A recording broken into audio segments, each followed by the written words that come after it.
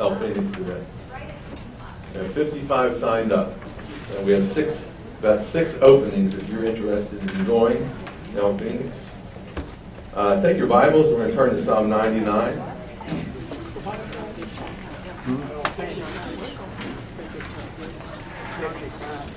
Oh yeah, it will be loud because she gets loud sometimes. I need to make one announcement about the Discipleship University. Tonight, my son Aaron was supposed to speak, and they had to cancel that. So if you were planning, one or two of you who were planning on going, I was planning on missing, but no. It ended up that a case came up that they were dealing with in the state of Washington, and it's before the Washington State Supreme Court, and he has to leave tomorrow morning. And they were not expecting that, and Peggy Lundy told us this past week that he had to cancel. He's never argued before this court. He's going to sit in on a case or two and just feel out the judges, because he needs to know how he can approach these judges. They have probably one of the most liberal Supreme Courts in the United States. And so his team is going to be up there working on that. But Peggy Lundy said that he's going to reschedule for January or February. So anyway, we'll give you a date on that. Okay, you have Psalm 99. If you need a Bible, there's one on the table in front of you. This is our last Psalm of the 2015 Psalm for the summer series. Next year we'll begin at Psalm 100, one of the most famous Psalms in the Bible. Make a joyful noise unto the Lord, all ye lands. And we will have about 50 Psalms to complete the book of Psalms. That's about 3.5 years, 3.5 summers. So, how many remember the first Psalm that we started, the first time we started Psalms in the summer? How many of you remember that? There's a few of you remember that. Some of you, since that time, have gotten Alzheimer's, and you can't remember that. You can't remember what Psalm we were in last week, even though we're 99 this week. I understand that. I had asked Glenn last week what Psalm I needed to do this week. She directed me in the right direction. So anyway, this is, as Glenn said, this is an enthronement psalm because it starts off with the Lord reigns, which is a familiar proclamation in Psalms like 93 through 99. That's the theme, that God is king. These are royal psalms. And notice the word Lord there is in all caps. And for those of you who are visiting, I will repeat myself. The audience knows this. The main audience knows this. But whenever you see the word Lord in all caps, this is a translation of the Hebrew word Jehovah or Yahweh. Wow. And this is how God revealed himself to Moses in the burning bush. When Moses said, well, who should I say sent me? God said, tell them that I am sent you. And that English word I am is Jehovah or Yahweh. That's the noun form of a verb to be. The verb to be. I am that I am that I am that I am, you know. So and God revealed himself as Jehovah, the great I am, the one who has always existed and will always exist. Different than the other gods of the nations which were created in the minds of the people. And they were created through minds of superstition. And so God made an agreement, or what we call a covenant, with the nation of Israel and said, I will bless you and protect you if you will obey me. And the people said, we will, and they didn't. And that's why Israel ceased to exist in the sense of the nation. And the great Assyrian Empire came down upon Israel, the northern kingdom, and just demolished it. And then the Babylonian kingdom came down on the southern part of the kingdom of Israel and just demolished it. And then after that, the Medo-Persian Empire came down, and then that was followed by the Greek Empire, and then the Roman Empire. And by the time you're in the New Testament, the Jews are under Roman authority. They've always been under authority. They've been captives to some foreign nation and foreign gods, literally for hundreds of years. And so they were never free except for a very small period of time. because they didn't obey this God of the covenant, the Lord. Okay? So here's how we're going to outline the book, or outline this particular psalm. Verses 1 through 3 will be section 1. We're going to call this the fear of the Lord. You'll see that. That's one of the themes of these verses. The fear of the Lord, verses 1 through 3. Second section will be verses 4 and 5, and that deals with the strength of the Lord. The strength of the Lord. And then verses 6 through 9 deals with the forgiveness of the Lord. Forgiveness of the Lord. Each one of these sections closes in a similar way. Look how section 1 closes at the end of verse 3. It says this about God. He is holy. Look how the second section closes at the end of verse 5. What does it say? He is holy. Look how the last section closes at the end of verse 9. For the Lord our God, what?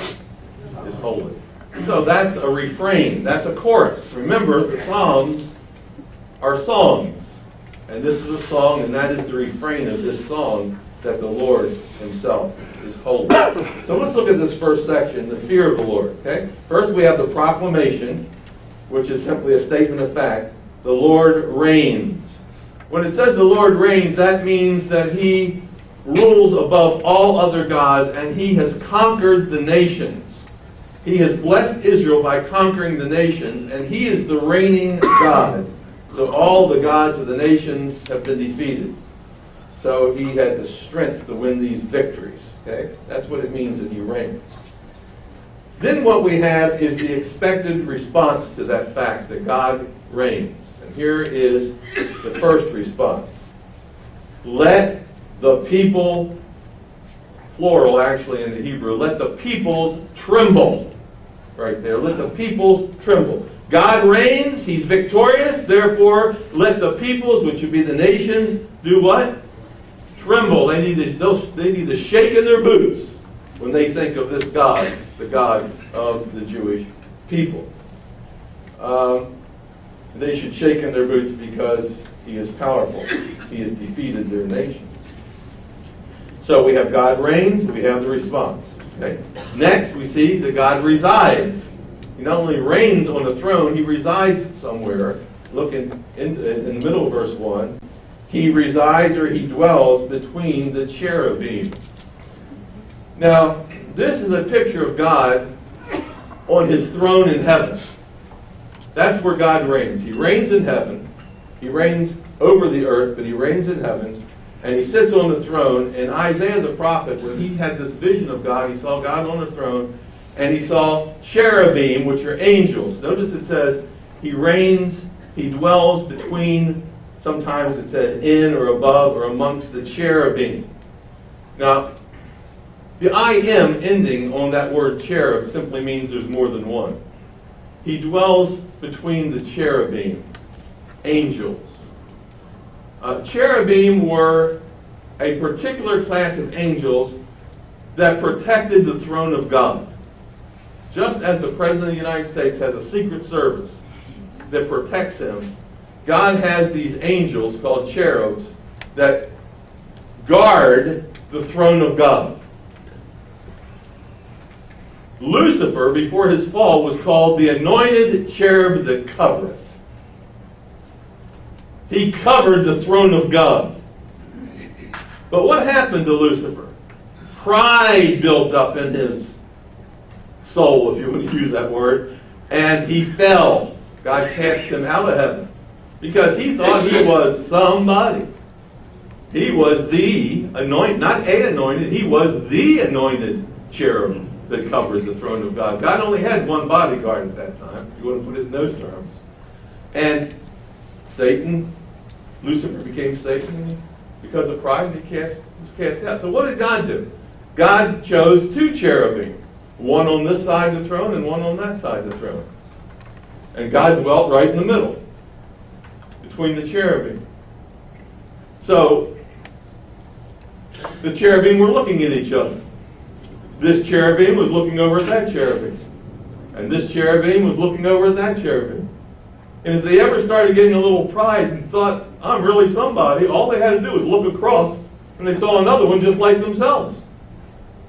So that kept the cherubim from the rest of the angels from falling and getting swelling up in pride. So God dwells between the cherubim, and they're protectors.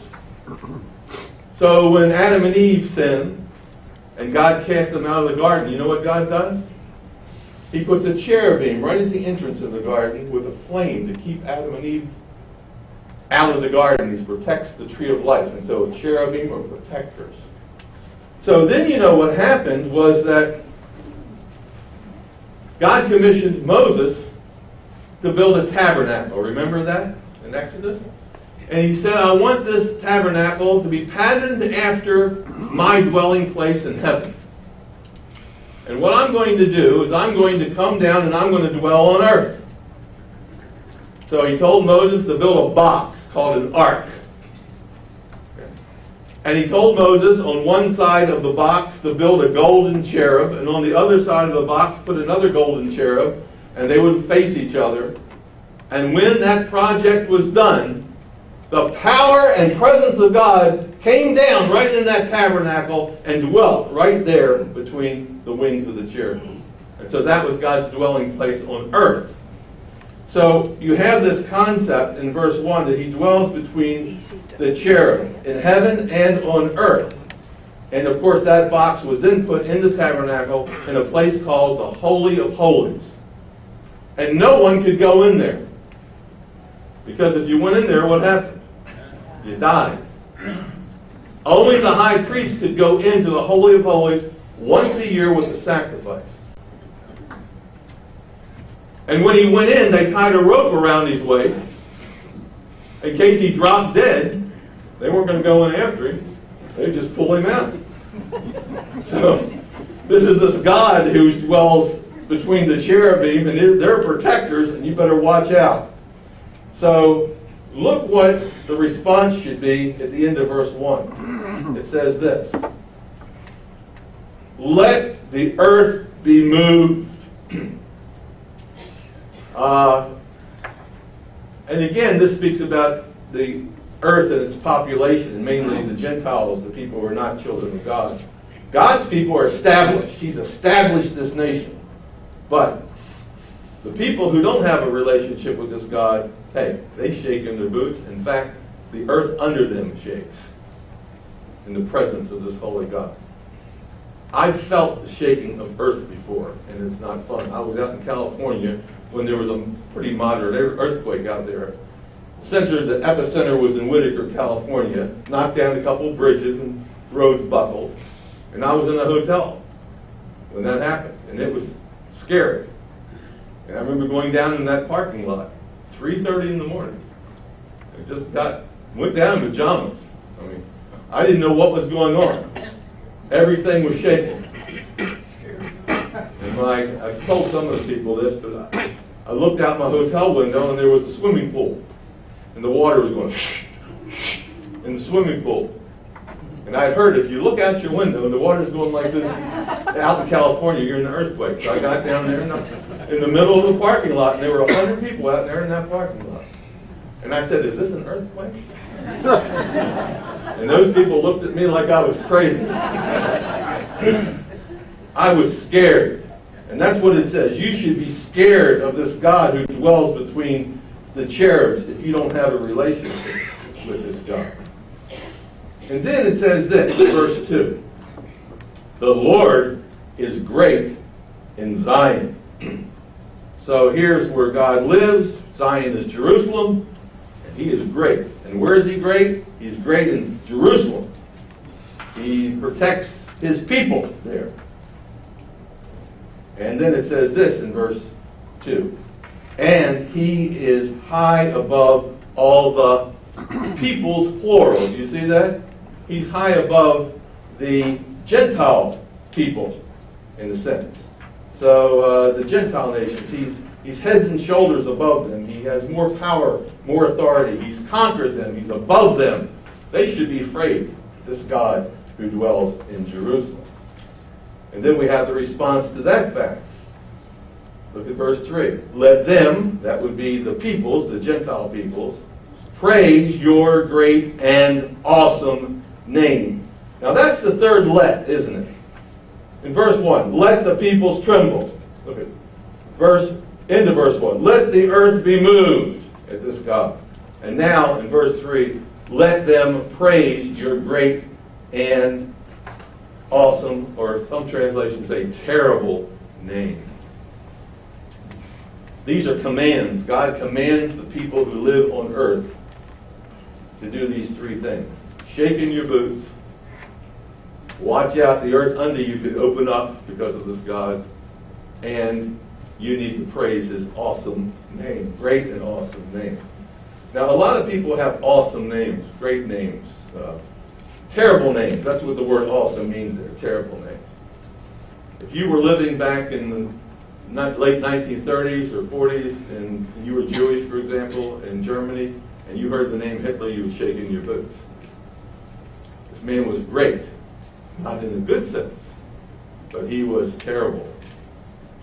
There was even a man whose name was terrible, wasn't it? Ivan the Terrible. Remember that? He was the Tsar of Russia in the 1500s, and he just killed people. People were scared to death of Ivan the Terrible. They would shake in their boots when they knew he was coming. He killed one of his sons who was the heir to the throne because he didn't think the kid could handle the job, and he gave the throne to his younger son. So this guy was a terrible person. But there's no name to be feared or praised more than this God, Jehovah. And in the Old Testament, the name Jehovah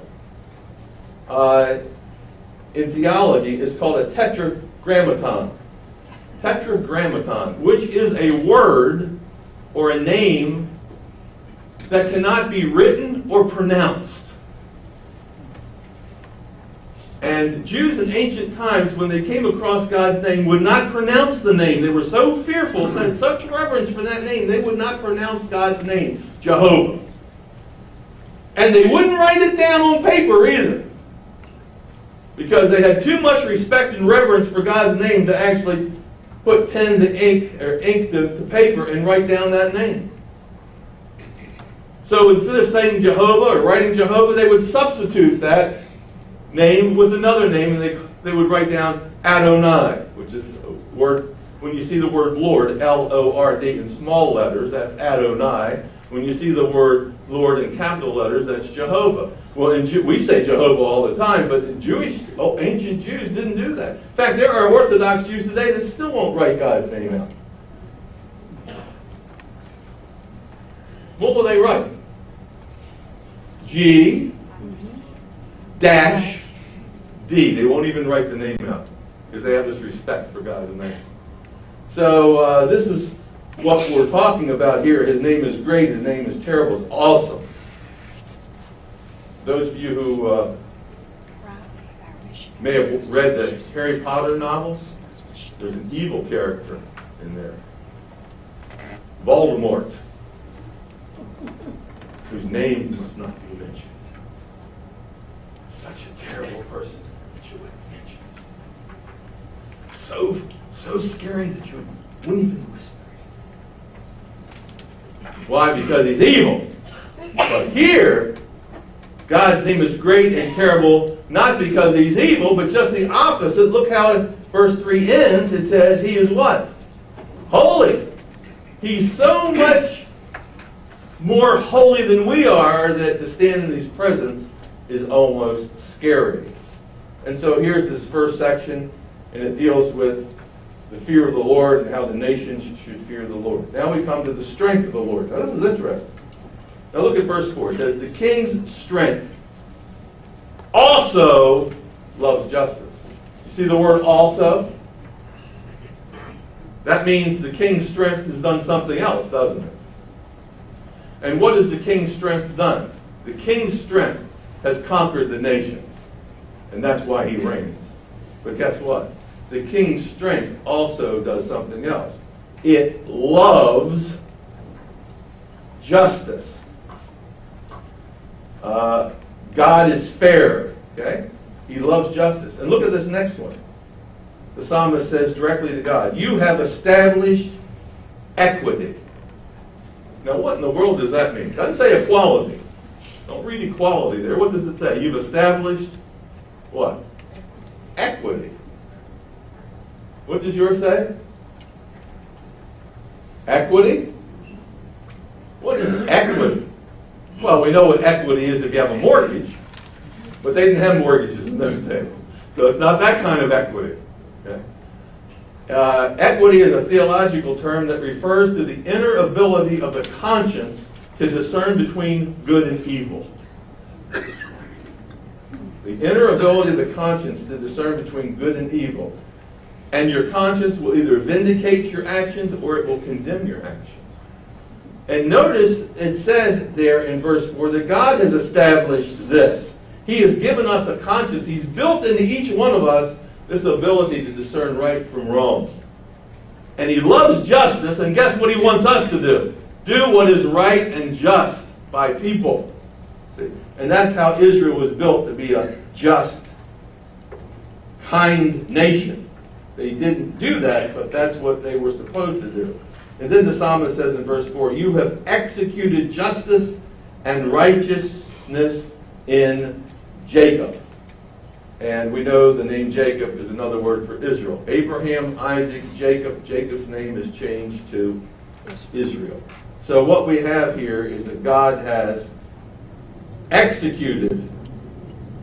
He wants us to be fair, but He has executed justice and righteousness in Israel. He has given the Jewish people a law, a standard by which to live. That is the law of the land. If they're obedient to that, they're blessed. If they aren't obedient to that, they are cursed. God has executed justice and fairness in Israel. Then what we have is the response. In light of that fact, what should the people do? Look what it says in verse 5. Exalt the Lord our God. Do you see that? Exalt the Lord our God. Now notice something here. Now we're dealing with God as our Lord. Do you see that? Our God. You see? Verses 1 through 3 dealt with God and the nations. That's them out there. See? But now we're dealing with our God. See, He has executed justice and righteousness in Jacob. See? In Israel. Therefore, the response should be, lift up, exalt the Lord our God. That's what we should be doing. And then it says, and we need to do something else. Worship at His footstool. Now, what in the world does that mean? Worship at His footstool. Now, that's a strange one. You think, well, that means worship at His feet. Isn't that what you would say? Yeah, I mean, if you had common sense, you would say, use a little bit of logic. That means worship at His feet. But that's not what it means. This phrase, worship at God's footstool, or bow down before God at His footstool, is a reference to the ark in the tabernacle. It means you're to go up to into the tabernacle as far as you can go, and you're to bow down before the God who's in that place called the Holy of Holies.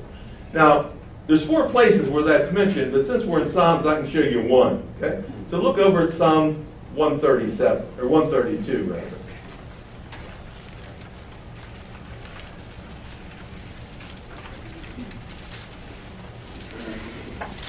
And you see this reference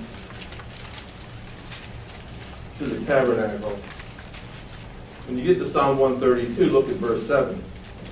Here's what it says. Let us go into His tabernacle. See, that's the location. Let us go into His tabernacle.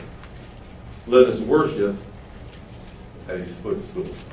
So that's where His footstool is. His footstool is in the tabernacle. Other verses actually say the footstool is the ark of the covenant. So we're to go in as far as we can go, and we're to worship God. So that's very interesting that is the response that we are to demonstrate. And then it ends, Psalm 99 and verse 5, that section ends with, He is holy. So we're to bow down, we're to exalt God, and the word worship there means to bow down, bow the knee. So we're to exalt Him, and we are to humble ourselves before this God who lives in the tabernacle, according to the psalmist. Now we come to this third section, the forgiveness of God. And this is another one of those interesting sections. Look at verse 6. Moses and Aaron were among his priests. Now, wait a second. Aaron's a priest. What's Moses? He's a prophet. But here, what does it say Moses is? He's a priest. Now, Moses wasn't a priest, but he acts like a priest in many ways, because one of the things a priest does is he intercedes for the people.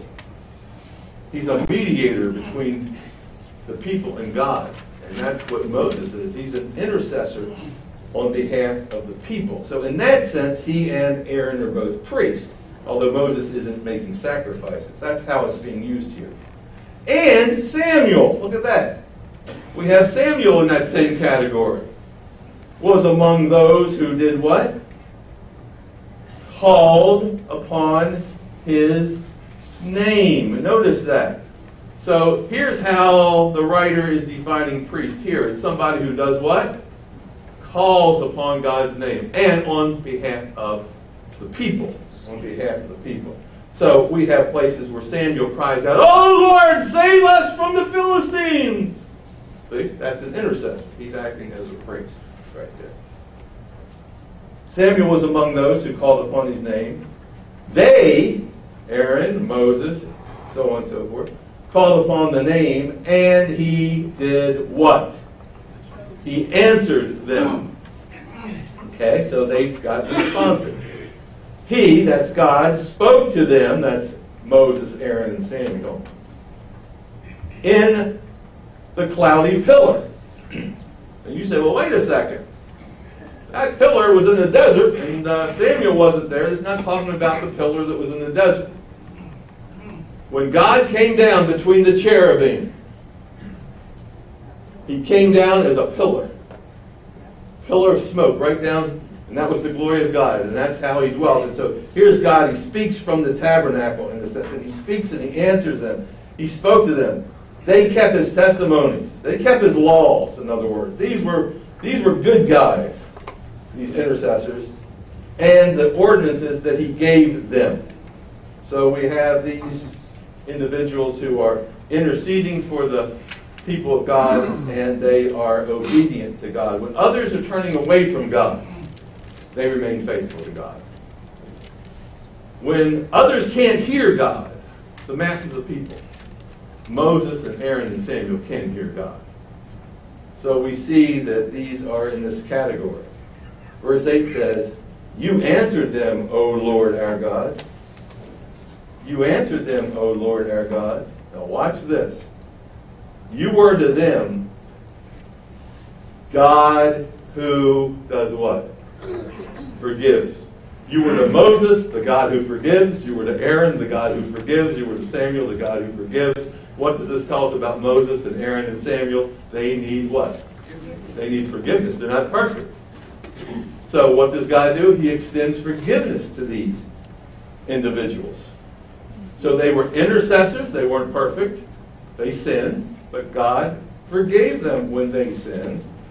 But look at this next phrase in verse 8. Though you forgave them, though, meaning although, even though you took vengeance on their deeds. They were forgiven, but guess what God did? He took vengeance on their deeds. What deeds? When they sinned, he forgave them, but he still took vengeance on their deeds. Moses struck a rock. And that's not what he was supposed to do. Aaron built a golden calf. That's not what he was supposed to do. Samuel appointed his sons leaders over Israel, and they were bums. And that's not what he was supposed to do. So we see that they sinned. And you know what God did? He forgave them. Totally forgave them. But he took vengeance on their deeds. As a result of Moses doing that, he could not get into the promised land. Because Aaron built the golden calf, God sent a plague upon Israel. Took vengeance on that deed. When Samuel appointed his bum sons as head of Israel, God gave Israel King Saul. They were forced to live under King Saul. Terrible reign. So we see that God took vengeance on their deeds. And think about David. David sinned. Did God forgive David of his sin? Yes, he forgave David of his sin. But guess what? His son died because David committed adultery with Bathsheba. There's a consequence to your sin. And they saw that as God taking vengeance upon their deeds. And I think that we miss that. We don't understand that as evangelical Christians. We are so grace happy that we're just, God forgives us, and guess what? We just go on with life. God forgives you, but guess what? There are consequences. And he takes vengeance on your deeds. I think the Catholics understand this better than we do. That's why they have a category called purgatory. It's not a biblical category, but I understand it. Because what they're saying is, you're forgiven, but guess what? You still have to be purged. You still have to burn a little bit. So they have that extra category trying to figure out things like this. But I think all we need to understand is that although God forgives us, there are consequences to the deeds themselves. And so I remember this cartoon that I read about. I didn't see it, but I read about the cartoon. In fact, the guy, it was Brooks Robinson, the third baseman for the Baltimore Orioles, that told this story. He said he was reading the cartoon of Andy Gump, which I don't think is in the papers anymore. But Andy Gump is having a discussion with his son Chester. And he wants to show him the seriousness of being disobedient. And so he says to Chester, every time you're disobedient, I want you to drive a nail into that post. And so here every day, Chester's having to drive these nails into this post. So before he reforms, that whole post is filled up. And then once he reforms, he's able to pull the nails out. And he starts pulling the nails out. And finally, they're all out. Like he's been forgiven. But then he looks at the post and he says, Dad, he says, look, there's still holes. And they're so ugly. And that's the truth. There's results. You can be forgiven, but there's results. And that's what happens here, is that, yes, God forgave these great men. They were men after God's own heart, but they weren't perfect. They were forgiven, but guess what? God took vengeance upon their deeds. And he takes vengeance on ours. We wonder what's going on. Well, if we need to look back at our life a little bit, maybe we'll understand what's going on. So in light of the fact that God is a forgiving God, but he takes vengeance on our deeds, here's our response. Exalt the Lord our God. Lift him up. And worship, bow down to him, at his holy hill. That is where the tabernacle is. Notice his hill is called a holy hill. And then comes the final refrain. Why should you do this? Because the Lord our God is holy. So he's holy in verse 3 into the first section. Holy in verse 5 into the second section. Holy in verse 9 into the third section. We have three holies, and when the early church read that psalm, they read it from the perspective of being Trinitarians. That there was God the Father, holy. God the Son, holy. Now the Jews in the Old Testament wouldn't have seen it this way. God the Son, holy. God the Spirit, holy. Holy, holy, holy. Lord God Almighty. Early in the morning, my song shall rise to thee. Holy, holy, holy. Merciful and mighty. God in three persons. Blessed Trinity. Let's pray. Lord, we thank you for the song. May we learn the lessons of the song. May we realize that you are a God who reigns, a God who's victorious over your enemies and the enemies of your people. May we realize, Lord, that you're a God who forgives. May Lord, we realize that you're a God that we should exalt and we should bow down to in humble adoration. Oh Lord, help us learn these lessons, apply them to our lives.